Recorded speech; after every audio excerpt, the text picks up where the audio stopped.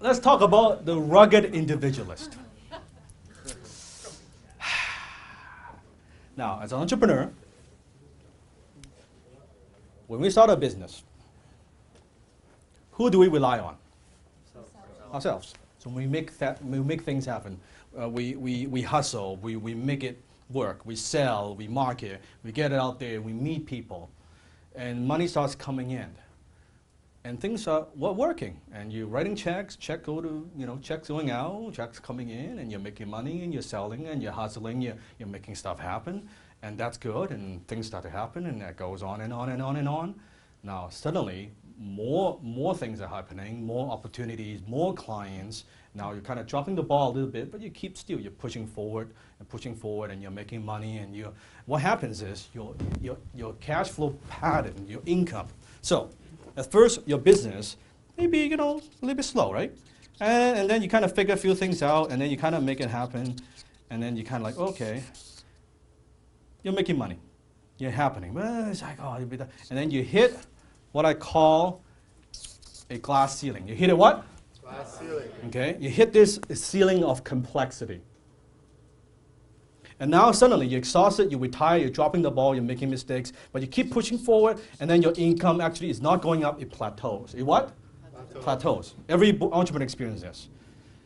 And then you're making more mistakes, and you drop the ball, and you now start pissing off some clients because you're not handling all the clients properly. And then you try to hire some people, and the people turn out not to be as good as they could be, and then I'll try to spend time fixing their mistakes. Now you're putting more hours, but then your income slowly actually goes down. How many have experienced this? Okay? And most companies usually fail at this point. Winston experienced this. A lot of people experience this. That's when they fail. If usually they don't get help from here, they're done. Because by this time, the entrepreneur has lost the confidence, they're burnt out.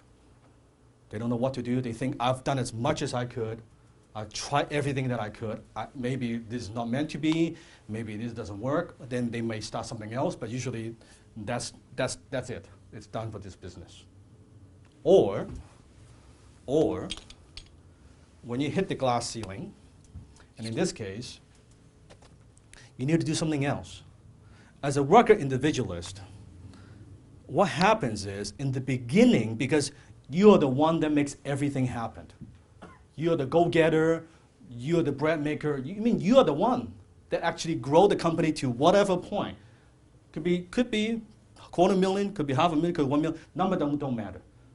But you hit that point, and it actually plateaus and it goes down. What happens is this.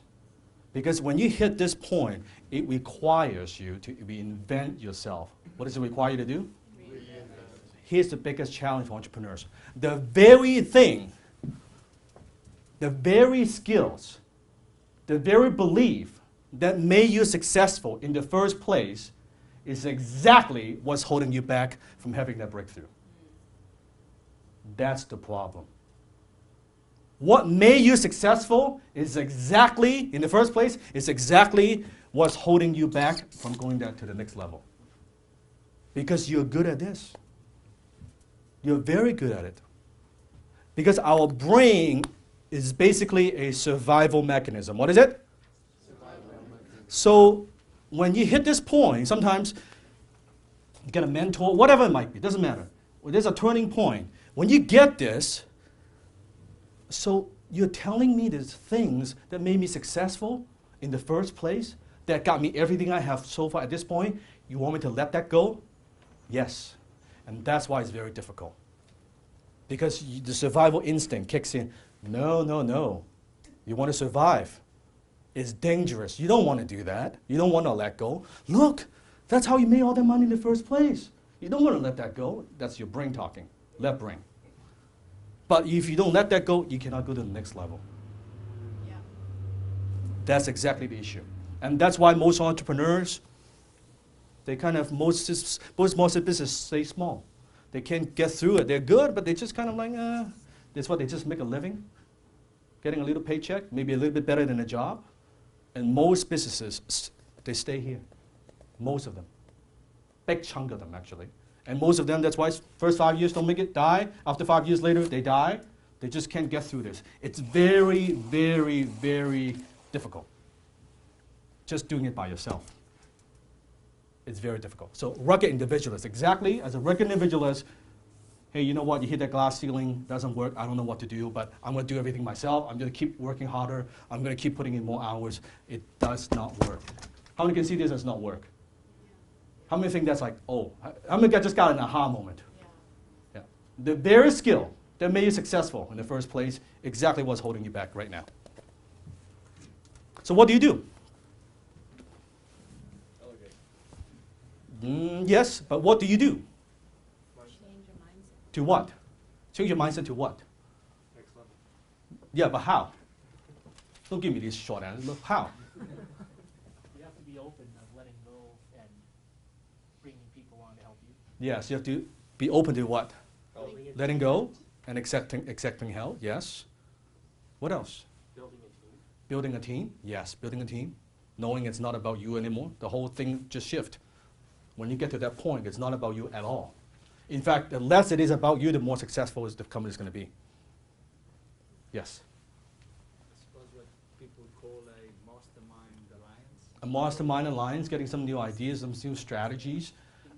Let me give you a very simple tip. One thing I noticed that helps people to break through that level is if you could, like a mastermind or some kind of peer group that you could align yourself with, and you hang around with people, let's say you're making, I don't know, $500,000 a year, example, okay? You want to get to that $1 million mark, but you hit that ceiling of complexity. You don't know what to do, you're burnt out. But when you talk to the people who are running $1, $2, $3, $5 million company, you totally get a different perspective. You get a totally different, oh my God, these guys, they're not running everything by themselves. They have division, they have people, they have manager. Just by exposing yourself to another possibility, it will start to shift. Does that make sense? Mm-hmm. Yeah. I find that it's not rocket science, but just by talking with other entrepreneurs at a different level, you get a new, different perspective. It's very difficult to get that perspective, locking your door and just by yourself. It's very difficult. But when you talk to someone who's running, guess what? When you talk to someone who's running a 10 times bigger company than you are, it's a different conversation. Yes, David? Now, just so the group understands, Yes. since I understand, Yes. you don't take a direct call from somebody, but if somebody was to email you from the group, you would answer their question. Yes, I would. How many have emailed me directly? Did I answer? Yes or no? Yes. Yeah.